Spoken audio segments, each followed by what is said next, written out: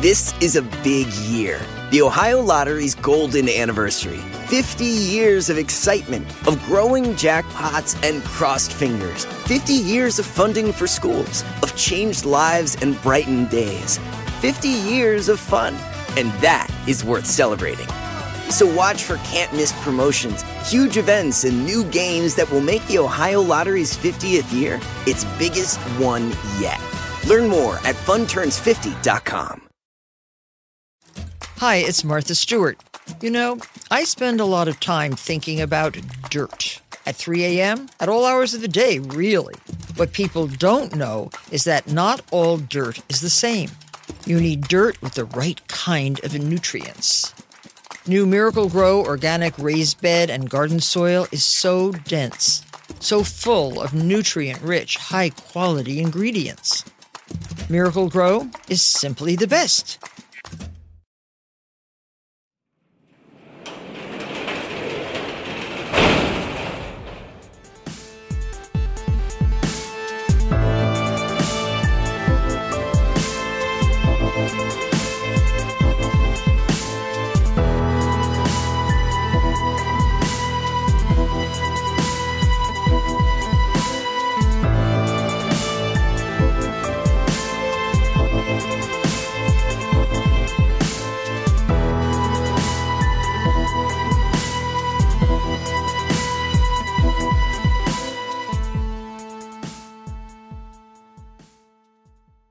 Welcome to True Crime Garage. Wherever you are, whatever you're doing, thanks for listening. I'm your host, Nick, and with me, as always, is a man who's on a mad tear to find himself some Texas BBQ. Here is the captain. I'm also looking for a stoner driving a Lincoln. It's good to be seen, and it's good to see you. Thanks for listening. Thanks for telling a friend.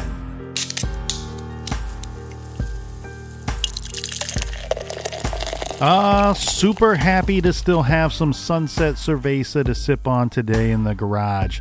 This is by Oasis Brewing Company, and they serve this all year long. This baby is clean, crisp, light, and roasty garage grade 3 3/4 bottle caps. And let's give some praise where praise is due, my friends. First up, a big shout out and thank you to Grace and Nicola in Santa Monica. A big shout out to Chris in Aiken, South Carolina. And we also have a shout going out to Craig in Minneapolis, Minnesota. And a We Like Your Jib to Hillary in Sutter, California. Let's go back out east and give a thank you to Iris in Hartford, Connecticut, and last, but certainly not least, we have Lori in Augusta, Maine. Thank you to all who helped us out with this week's beer fund. Yeah, BWERRUN, Beer Run. If you need more True Crime Garage for your earballs, check out our bonus show called Off the Record. You can find that exclusively on the Stitcher app. Or go to our website, truecrimegarage.com, and click on Off the Record link. And that is enough of the business. All right, everybody, gather around, grab a chair, grab a beer. Let's talk some true crime.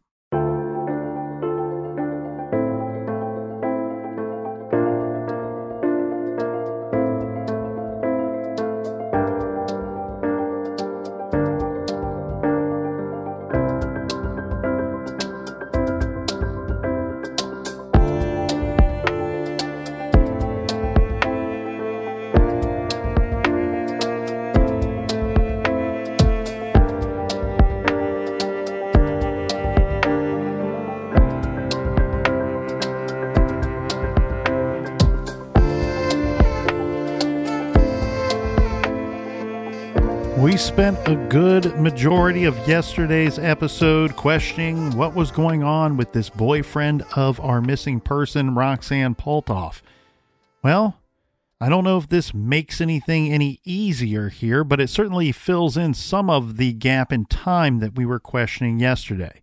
And this comes in the way of, well, a possible alibi, coming from Detective James Scott, who spoke to a desk clerk at the Budget Inn. Remember, the Budget Inn is where Roxanne, according to Lewis, was last seen. She stormed off after a heated argument. The desk clerk made an official statement with Austin PD that she saw Roxanne leaving that night, backing up Lewis's story. She also says that she saw Lewis pleading with Roxanne to come back. And then later, This clerk says that she herself went to Lewis's room when she got off work, this around 10 p.m., and the two of them hooked up. The clerk was with him from about 10 p.m. till 3 a.m., according to the clerk's statements and Lewis's statements as well. And so she could vouch for his whereabouts during that 5-hour window. According to ID Disappeared, which ran an episode on the disappearance of Roxanne, the clerk took and passed a polygraph test. But this alibi for Lewis seems, well, a little convenient, I guess. But if she took and passed a polygraph test, maybe it is accurate. One thing I do question, though, is I would like a little more detail on this story regarding what the official statements were from this desk clerk. Where is her vantage point at this hotel? Would it have been a natural area? Does she have access to a space that she could have seen Roxanne walking off? Or is she simply believing Lewis's story and regurgitating it, saying and telling the same story to the police at a much later date? The family, and this is Roxanne's family, looked into Roxanne's cell phone records, and they say that they saw something unusual. They found a ton of calls being made on Roxanne's phone while it was in Lewis's possession. Now, we have to keep in mind, it is Lewis's own words that he was the one in possession of the cell phone. So there's no argument there. There were a ton of calls on July 7th. That's the night in question. And over 300 calls between July 8th and the 12th. So a lot of activity on the phone, even after the time frame when Lewis says that Roxanne left. And again, he, by his own admission, was in the possession of her cell phone. He has no phone himself. Detective Scott described the calls as rapid fire, and with calls being made every minute or so. He's even on record saying that it seems to him like it's someone trying to desperately establish some kind of alibi by calling all kinds of people. This was to a long list of phone numbers, but it also included other motels in the area, local chat lines. Remember back in the early 2000s, you would see those ads on TV at all hours, especially late at night.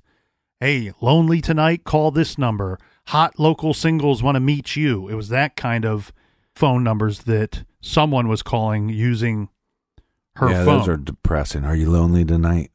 I'm lonely every night. Many of the calls were to an ex-girlfriend of Lewis's who lived in Albuquerque, New Mexico. This woman, she denied that she answered the calls, but of course the phone records would tell us otherwise. And then there was the missing ID. Remember we said yesterday that Roxanne, if she did storm off after a heated argument, like Lewis would tell us, she left a lot of her personal possessions in the motel room, which he later gave back to Roxanne's family. Again, some question about the clothing, but anyway, we still have the ID because we've always been told in this case that Roxanne, she took off, and the one thing that she did take with her was her state ID. So this item is missing, as well as Roxanne, of course. On July 13th, so this is 6 days after Roxanne was last seen, a man named Jeffrey Moore was arrested at a Runberg Motel 6, right near the Budget Inn Motel where Roxanne was once staying. Jeffrey Moore picked up a dancer at the Perfect 10 Men's Club, asking the dancer's husband, quote, how much for her. The husband said that she could provide private dances at another location, but she would not be sleeping with Jeffrey Moore. So the three of them drove to a motel, where Moore managed to lock the husband out of the motel room and then began assaulting the dancer. He was trying to rip off her clothing, and he beat her up pretty bad. When she started screaming, the husband grabbed a nearby security guard, his name Brian Parker, and a pass key, and the two barged into the room. Jeffrey Moore ran out of the room, but he ends up leaving behind his wallet. He also left behind his hearing aid. Jeffrey Moore is deaf and required the use of a hearing aid. So Moore goes back to the motel. This in an attempt to get his stuff, hearing aid and wallet. But he is arrested when he returns to the motel. And Parker, the security guard, opens up Jeffrey Moore's wallet, and he sees something important. In Moore's wallet was a Texas state ID that did not belong to him, and it did not belong to the woman that he was going to be charged with assaulting. It belonged to a young woman, and that's, of course, is our missing person, Roxanne Paltoff. But this was not put together with the reports of the missing young woman for a while. From my understanding here, Captain, what happened is police believed it would belong to the assault victim. The assault victim says, no, that's not me. That's not my ID. It doesn't belong to me. Right. They don't know what to do with it, but they do know they're going to be charging Jeffrey Moore with assault charges. And so this ID belonging to, they obviously have the information of the person on there, but they've not made the connection that it is in fact a missing person. So it kind of sits in an evidence locker for quite some time. Now, it comes time to return this stuff. So the person in charge of returning the items that don't belong to the person being charged figures out, oh, wait a second, we can't return this because the person this ID belongs to is missing. Long story short is this man, Jeffrey Moore, turns out to be in possession of a missing woman's state ID. And we know he's violent. That's right. And I would go ahead and label him to be a rapist or something of that nature, because that appears to me what he was attempting to do that night. And thankfully, this was stopped before it could go even further. But from my understanding, he beat up this woman pretty bad. This guy, he's deaf, so he had to be interrogated. And this is about questions regarding Roxanne's disappearance. So they sit this guy down, and with the help of an interpreter, they're hoping to get some answers. Initially, he told the police that he was friends with Roxanne, and that's how he ended up with her ID. See, this is what I have issues with in this case. We have this situation where the boyfriend says, all right, well, she left on her own. She was mad at me. And that seems somewhat believable, right? Because he seems like a guy that you would have every reason that you can think of to be mad at. But it's weird that it's like this small little item. Oh, she didn't take all this stuff, and that's easy to point out because she physically left it here. It's all here in front of me. But she took her ID with her. Was she waving it as she walked out the door, Lewis? It seems like an odd thing for him to notice that she actually took this item with her. Yeah. And then that being as weird as I think it is, as suspicious as I think it is, it ends up turning up with this guy, this other loser. He has her ID. He's in possession of it. And his first explanation is, well, we're friends. What do you mean you're friends? You have her ID. Did you know she was missing? You had her ID for 6-7 days. Did you help look for her? Why didn't you bother to notify anybody that you have this missing person's state ID? We had to pull it off of you during the course of an arrest. Well, then that story's not quite good enough, so he changes that story a little bit. Jeffrey Moore then told police that he was friends with both Roxanne and Lewis, but not super close, only knew them a little bit. But he had recently drove the both of them on a cigarette run to pick up some smokes at a local Walgreens or a dollar store. I've heard the story presented both ways.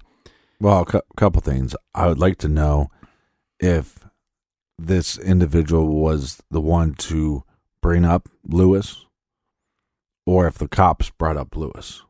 You know what I mean? Like, oh, I'm friends with Roxanne. Oh, yeah, but I'm also friends with Lewis a little bit.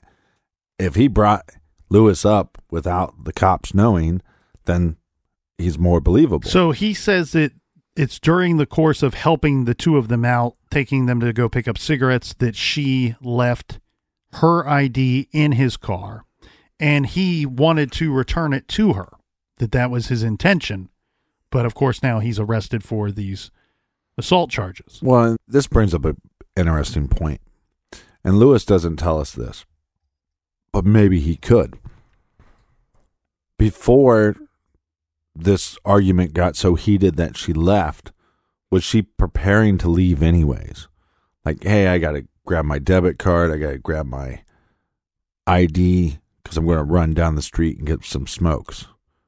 And then they get into this argument, and then she leaves, and that's how Lewis knows what she took. Could be. What we do know is that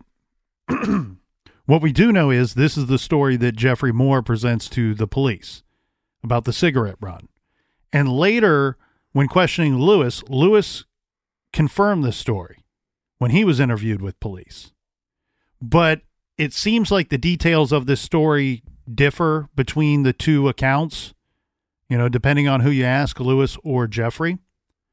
So then Moore provides another story to police. And because 2 is not enough. You need a couple more stories. He says he wasn't friends with Lewis or Roxanne at all, that he had just met the two of them at a club and befriended them there. He then gave them a ride to Runberg, and Roxanne dropped her ID in his vehicle at that time. Whatever the case may be, if one of those three stories is truthful, who can say? But regardless, we have a missing person who he is in possession of their state ID, and he's giving multiple different stories as to how he obtained that ID. Well, and also what we know about this individual is if you befriend him at a club, and that once you leave that club, he'll lock you out of the room while he tries to beat the shit out of your wife and tries to rape her. That's what kind of friend he is. The other thing that I find incredibly suspicious is we have the boyfriend who isn't denying that they knew this man. The boyfriend would look a lot more innocent to me if he's saying, yeah, I don't know who that person is. Oh my God, he must have picked her up after she left here. After she stormed off in this dangerous area. No, that's not what he's saying. He's saying we knew this guy. That, yeah, we went on a cigarette run with him. Well, supposedly Lewis has an alibi, at least for a time period of the night. What about this guy's alibi? Well, he's telling three different stories as to how he would have had any interaction with Roxanne at all. So he has three alibis. Yeah. And when you have three alibis, you have no alibi. Detective Scott, working the case, describes Jeffrey Moore as a sexual predator who was known to rough up working girls.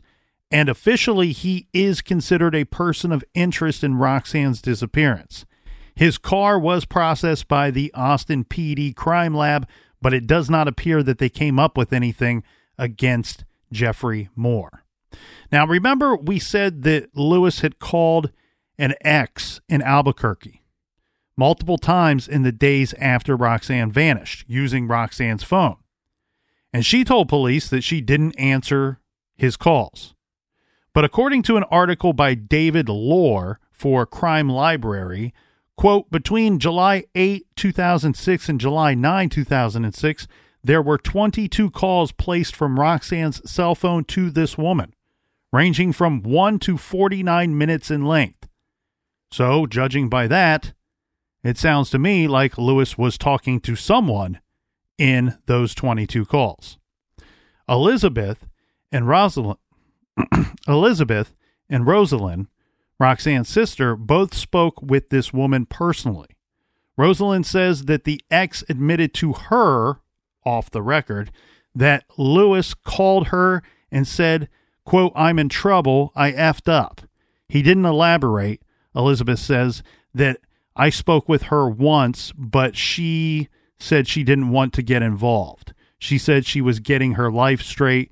She had been in a woman's shelter because of her relationship with Lewis Walls. Here's a very interesting twist in this story. And not a good one. Roxanne's mother, Elizabeth, said that when she and her daughters went first out looking for Roxanne, remember they were walking around outside of the motel where Roxanne supposedly stormed off from. This is just in the days after her disappearance that they met a sex worker who was working the local area, who looked at the flyer, the missing persons flyer that they were handing out. She said that the woman kissed a cross that was hanging from a chain around her neck and promised the family that she would help out by looking out for the missing girl. Mm-hmm. Now, about 3 weeks after Roxanne was last seen, her mother, Elizabeth, got a call.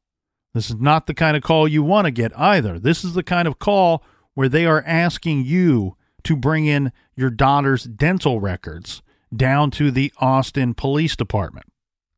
This is because they had found a female body under a bridge. The body turned out not to be Roxanne. Instead, it was the sex worker who had promised to help look for her. Her name was Loretta Lynn Roberts, and she had been murdered with paper towels shoved down her throat and dumped just a few miles from the Budget Inn. Now, whether or not her death is in any way connected to Roxanne's is really anyone's guess. But even if it's not connected, it certainly speaks to the dangerousness of this area where Roxanne was last seen. Well, you kind of have two scenarios here, right? It's not like she's far from home that she couldn't get a ride back home, right? Or that if she had her cell phone, or if she could have found a payphone, she could have called somebody she knew and had them pick her up. But that's never happened, and we have no eyewitnesses saying that they've seen her. So we really kind of come to two options here, right? That she was met with foul play by her boyfriend, or you believe his story and she took off in this horrible area and she was met with foul play there. Yeah, it's a difficult story because it doesn't really have any light at the end of the tunnel, in my opinion. Sometimes with these missing persons cases, we say, well, there's a chance that they're out there somewhere and that we could find them, or they may return on their own. But that doesn't seem to be what the general consensus is here with Roxanne's case. And I say that because in 2011, Roxanne's case was declared to be a cold case homicide investigation. Now, police publicly won't say why the case designation has changed, and that was in 2011. So 10 years later, and we're still not 100% certain why the designation changed. Now, meanwhile, Lewis Walls was sent to prison in 2013, convicted on charges of burglary and bail jumping for an October 2012 arrest.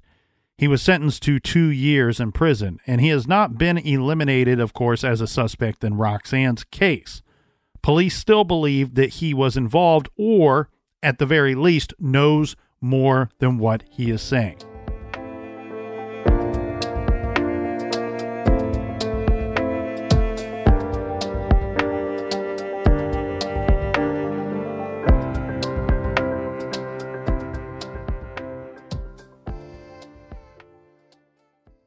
Do you want to set your child up for success? Of course you do. That's why you need to check out IXL Learning today. IXL Learning is an online learning program for kids covering math, language arts, science, and social studies. IXL is designed to help them really understand and master topics in a fun way. It's powered by advanced algorithms. IXL gives the right help to each kid, no matter the age or personality. There's one site for all kids in your home pre-K to 12th grade.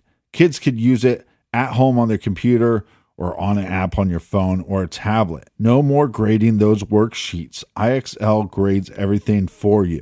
1 in 4 students in the U.S. are learning with IXL. IXL is used in 95 of the top 100 school districts in the U.S.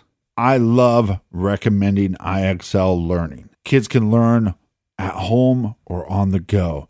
And all my friends and family that are using it absolutely love it because it's so easy to set up and so easy to use. And even the kids that I've recommended it to their parents have told me, hey, Captain, thank you. I was having problems in math and my parents couldn't help me, but IXL could.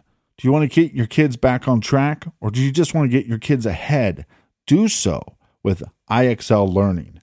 Make an impact on your child's learning. Get IXL now. And True Crime Garage listeners get an exclusive 20% off IXL membership when you sign up today at IXL.com/garage.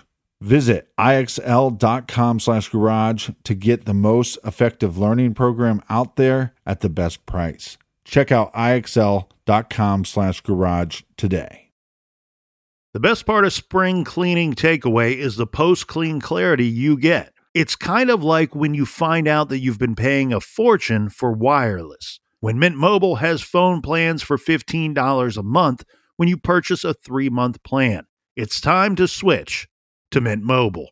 All plans come with high-speed data and unlimited talk and text delivered on the nation's largest 5G network. Use your own phone with any Mint Mobile plan and bring your phone number along with all of your existing contacts. Ditch overpriced wireless with Mint Mobile's limited time deal and get 3 months of premium wireless service for $15 a month. Save a lot of money with Mint Mobile. Get their great mobile wireless service delivered on the nation's largest 5G network. That's premium service at a great price. To get this new customer offer and your new 3-month unlimited wireless plan for just $15 a month, go to mintmobile.com/TCG. That's mintmobile.com/TCG. Cut your wireless bill to $15 a month at mintmobile.com/TCG. $45 upfront payment required, equivalent to $15 a month. New customers on first 3-month plan only. Speed slower above 40 gigabytes on unlimited plan. Additional taxes, fees, and restrictions apply. See Mint Mobile for details. Warmer, sunnier days are calling. Fuel up for them with Factor's no prep, no mess meals. Meet your wellness goals in time for summer thanks to the menu of chef-crafted meals with options like Calorie Smart, Protein Plus, and Keto. Factor's fresh, never frozen meals are dietitian approved and ready to eat in just 2 minutes. So no matter how busy you are, you'll always have time to enjoy nutritious, great tasting meals. With 35 different meals and more than 60 add-ons to choose from every week, you'll always have new flavors to explore. Crush your wellness goals this May with dietitian approved meals and ingredients that you can trust. Make your day delicious. From breakfast to dessert, stay fueled with easy, nutritious options. Treat yourself to restaurant-quality meals that feature premium ingredients like filet mignon, shrimp, and blackened salmon. I am new to Factor, and I have been loving every minute of it. I have a problem, and it's called lunch. Some days I need to pack a lunch, and some days I work from home. Whether I'm at home or whether I'm on the go, Factor is fueling my lunch from now on. Head to factormeals.com/truecrimegarage50 and use code truecrimegarage50 to get 50% off your first box, plus 20% off your next month. That's code truecrimegarage50 at factormeals.com/truecrimegarage50 to get 50% off your first box, plus 20% off your next month while your subscription is active.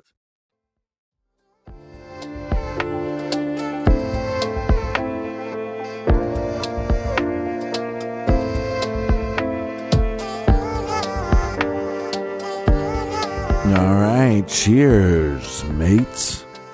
Cheers. And we're talking about Austin, and we'll be in Austin, Texas this week. It's exciting. God willing. So it's obvious here, Captain, that police acknowledge that they believe that foul play befell Roxanne.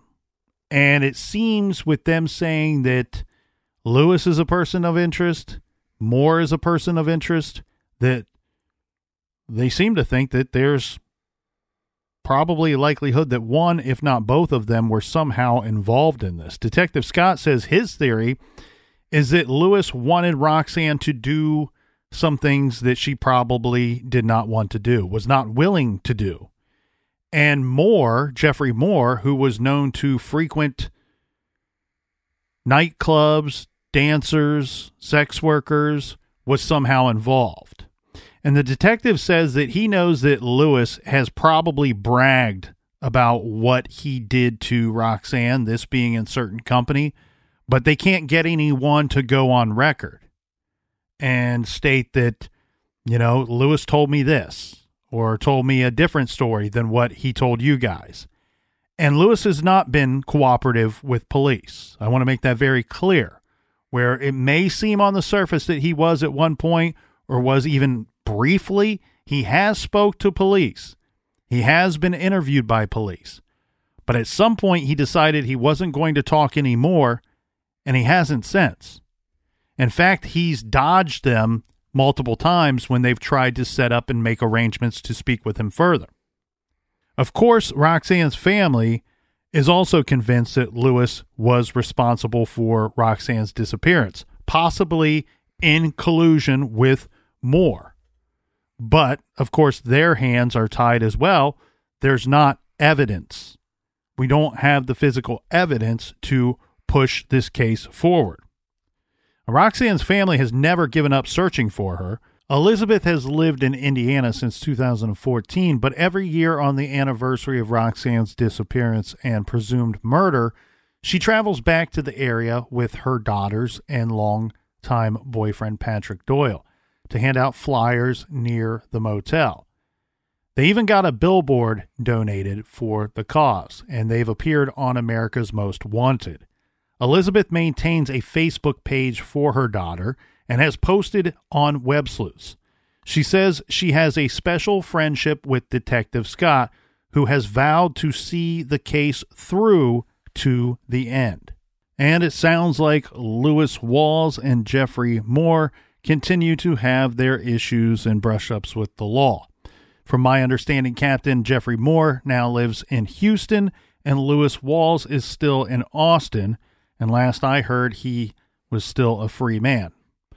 I have heard and read Roxanne's family go on the record multiple times and say that they have evidence, they've talked to people that state that Jeffrey Moore and Lewis Walls have more of a friendship or relationship or whatever you want to call it than what is obvious in this case.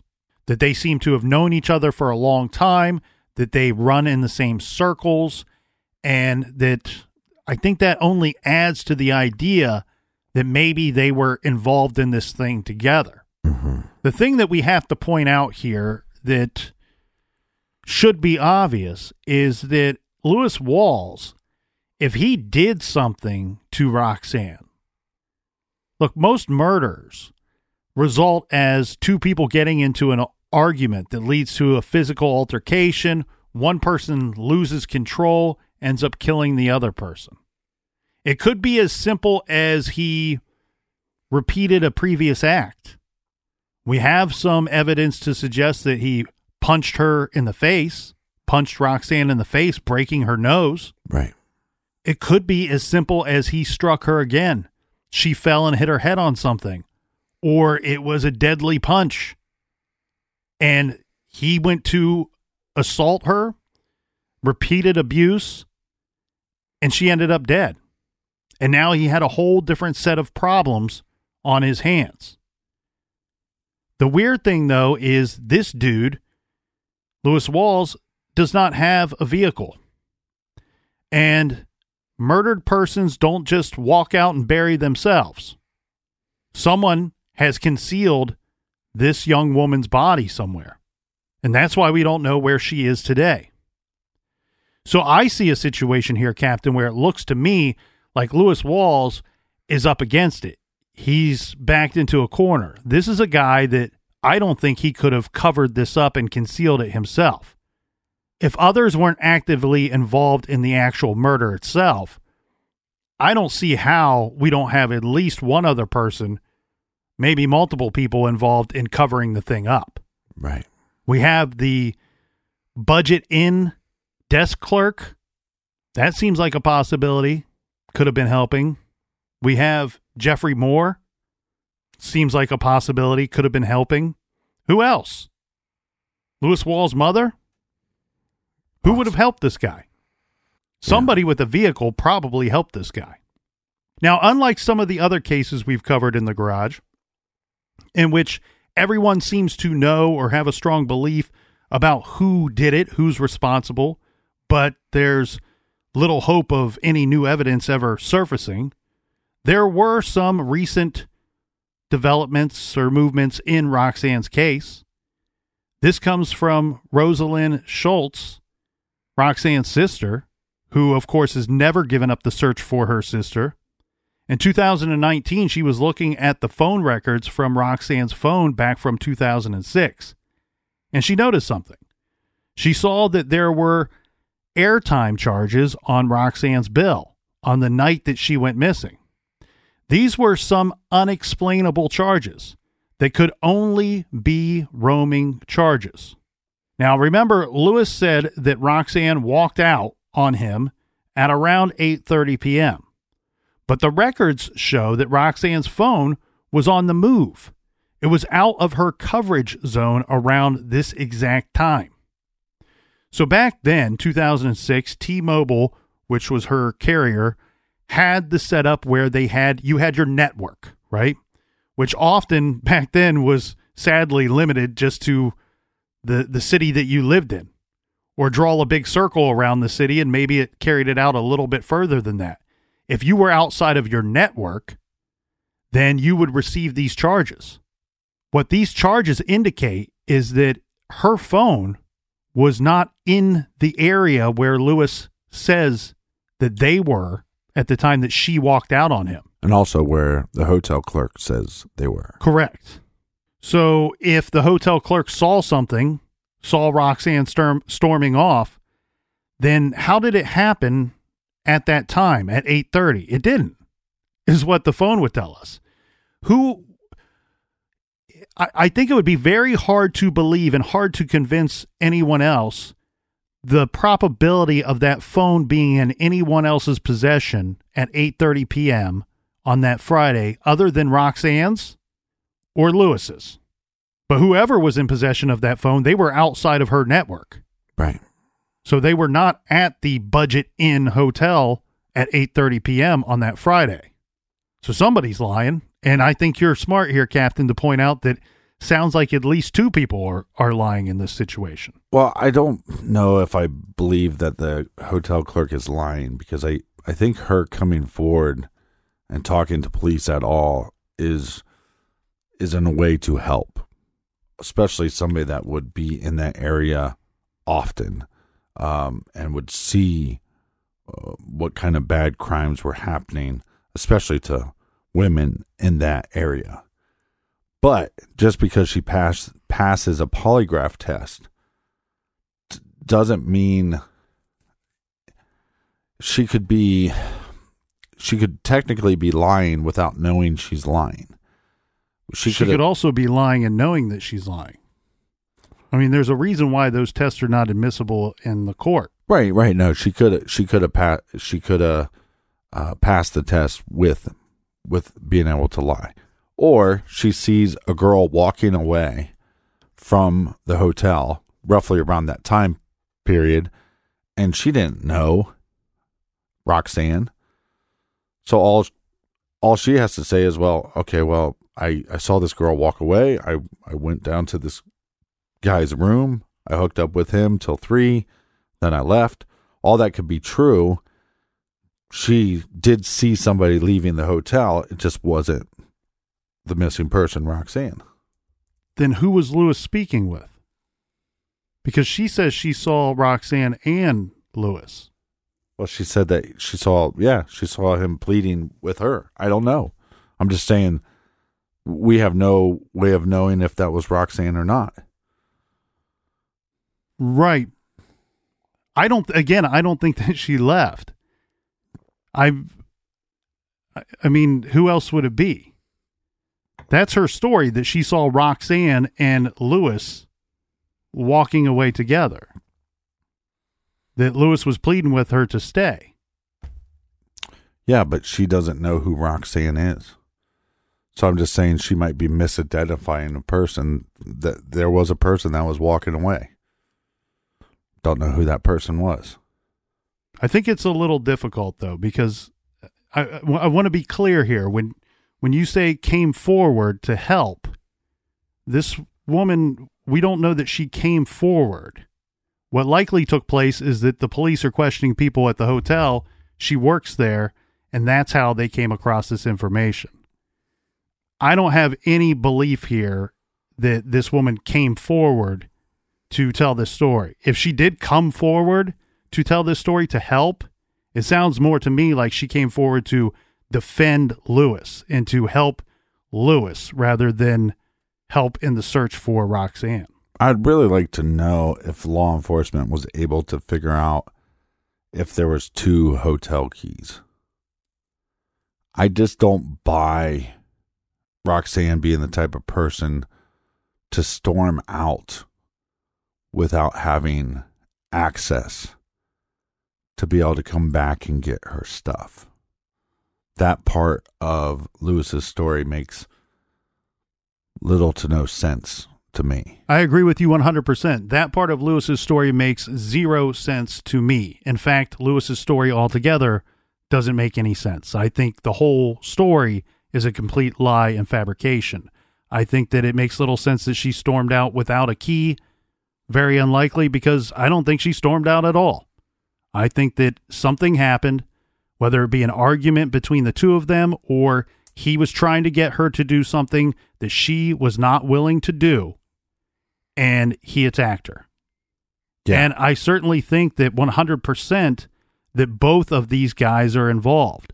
I think that it just muddies the waters a little bit that we have this one guy that you go, okay, well, he makes sense as a suspect, and Lewis Walls makes sense as a suspect, so that makes it a little conflicting between the two. But when you see that we have the family that point out that these guys know each other, they at one time ran in the same circles, that I think that these two are in this together.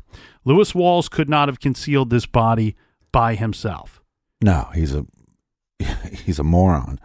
But again, Lewis is a bag of shit from the windows to the walls, and Jeffrey Moore is more of a pile of shit.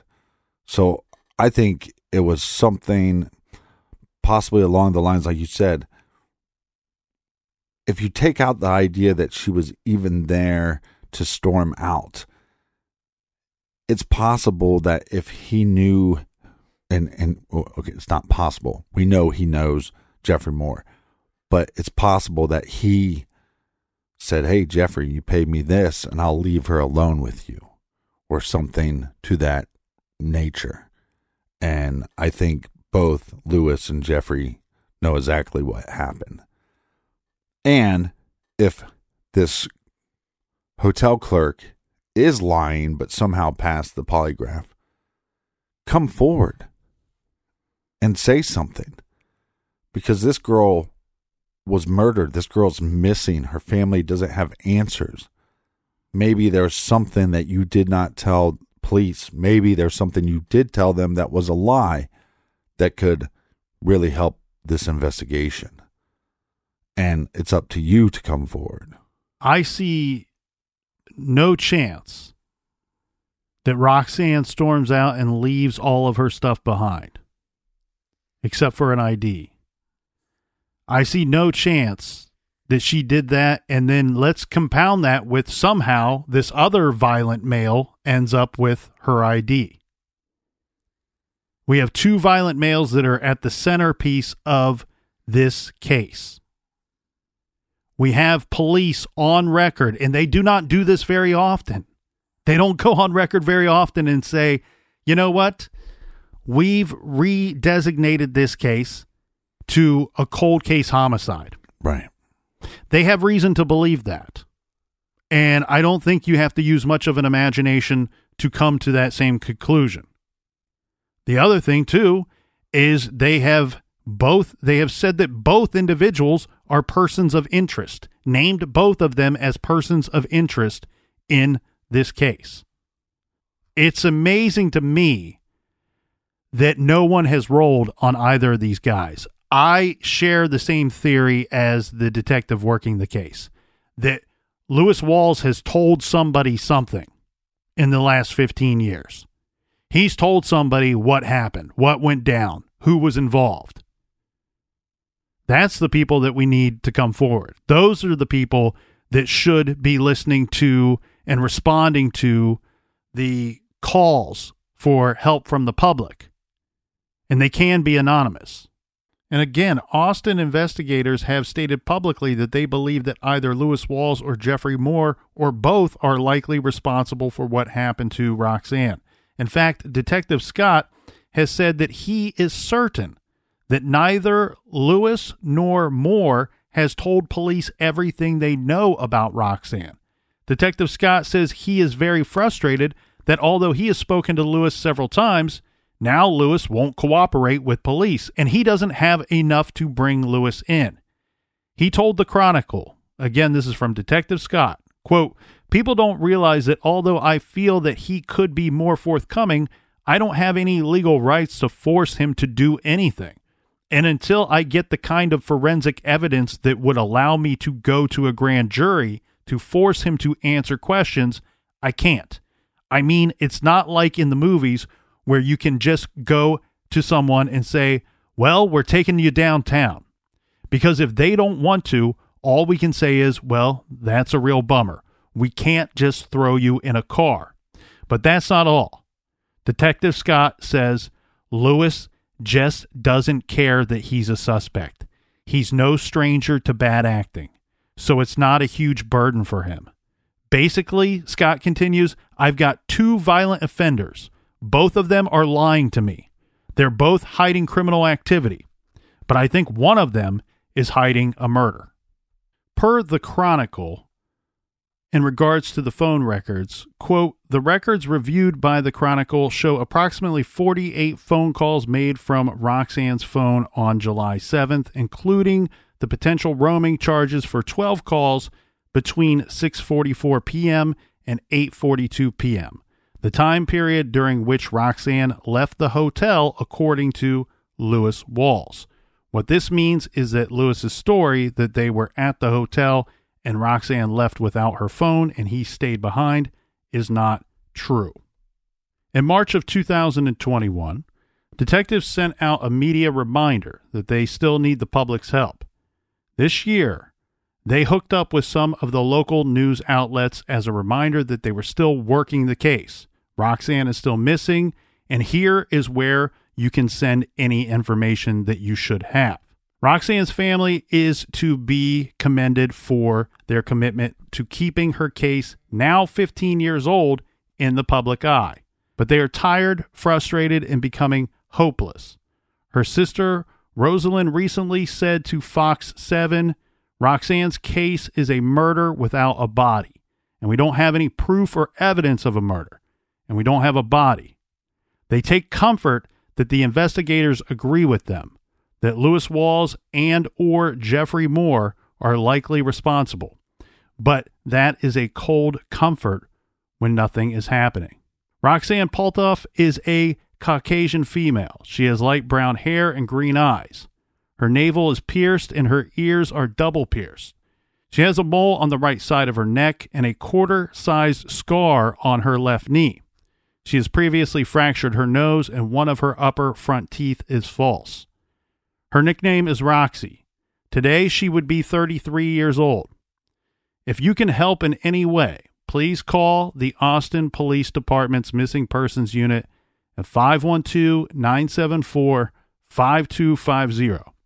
Or if you have any information and wish to remain anonymous, you can call Crime Stoppers at 512-472-TIPS.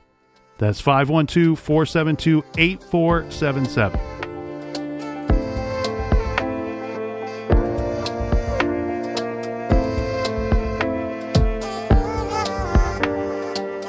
And if you have any theories on this case, go to our blog at truecrimegarage.com and join in on the conversation. Colonel, do we have any recommended reading for this week? We do not, Captain. How about a little recommended listening? How about no?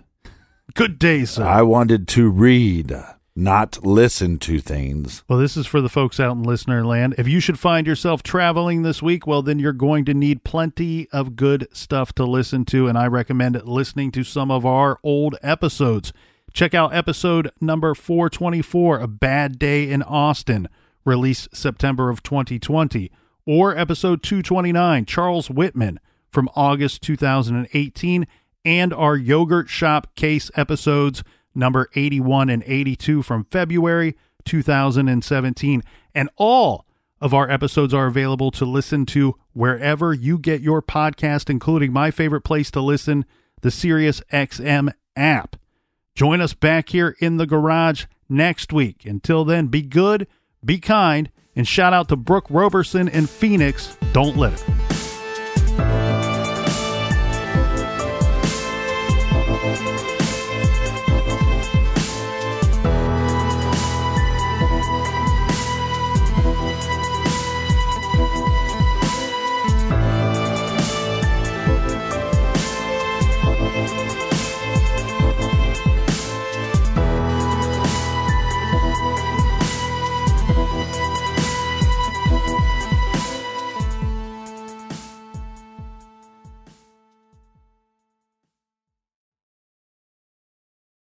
This is a big year. The Ohio Lottery's golden anniversary. 50 years of excitement, of growing jackpots and crossed fingers. 50 years of funding for schools, of changed lives and brightened days. 50 years of fun, and that is worth celebrating. So watch for can't-miss promotions, huge events, and new games that will make the Ohio Lottery's 50th year its biggest one yet. Learn more at funturns50.com.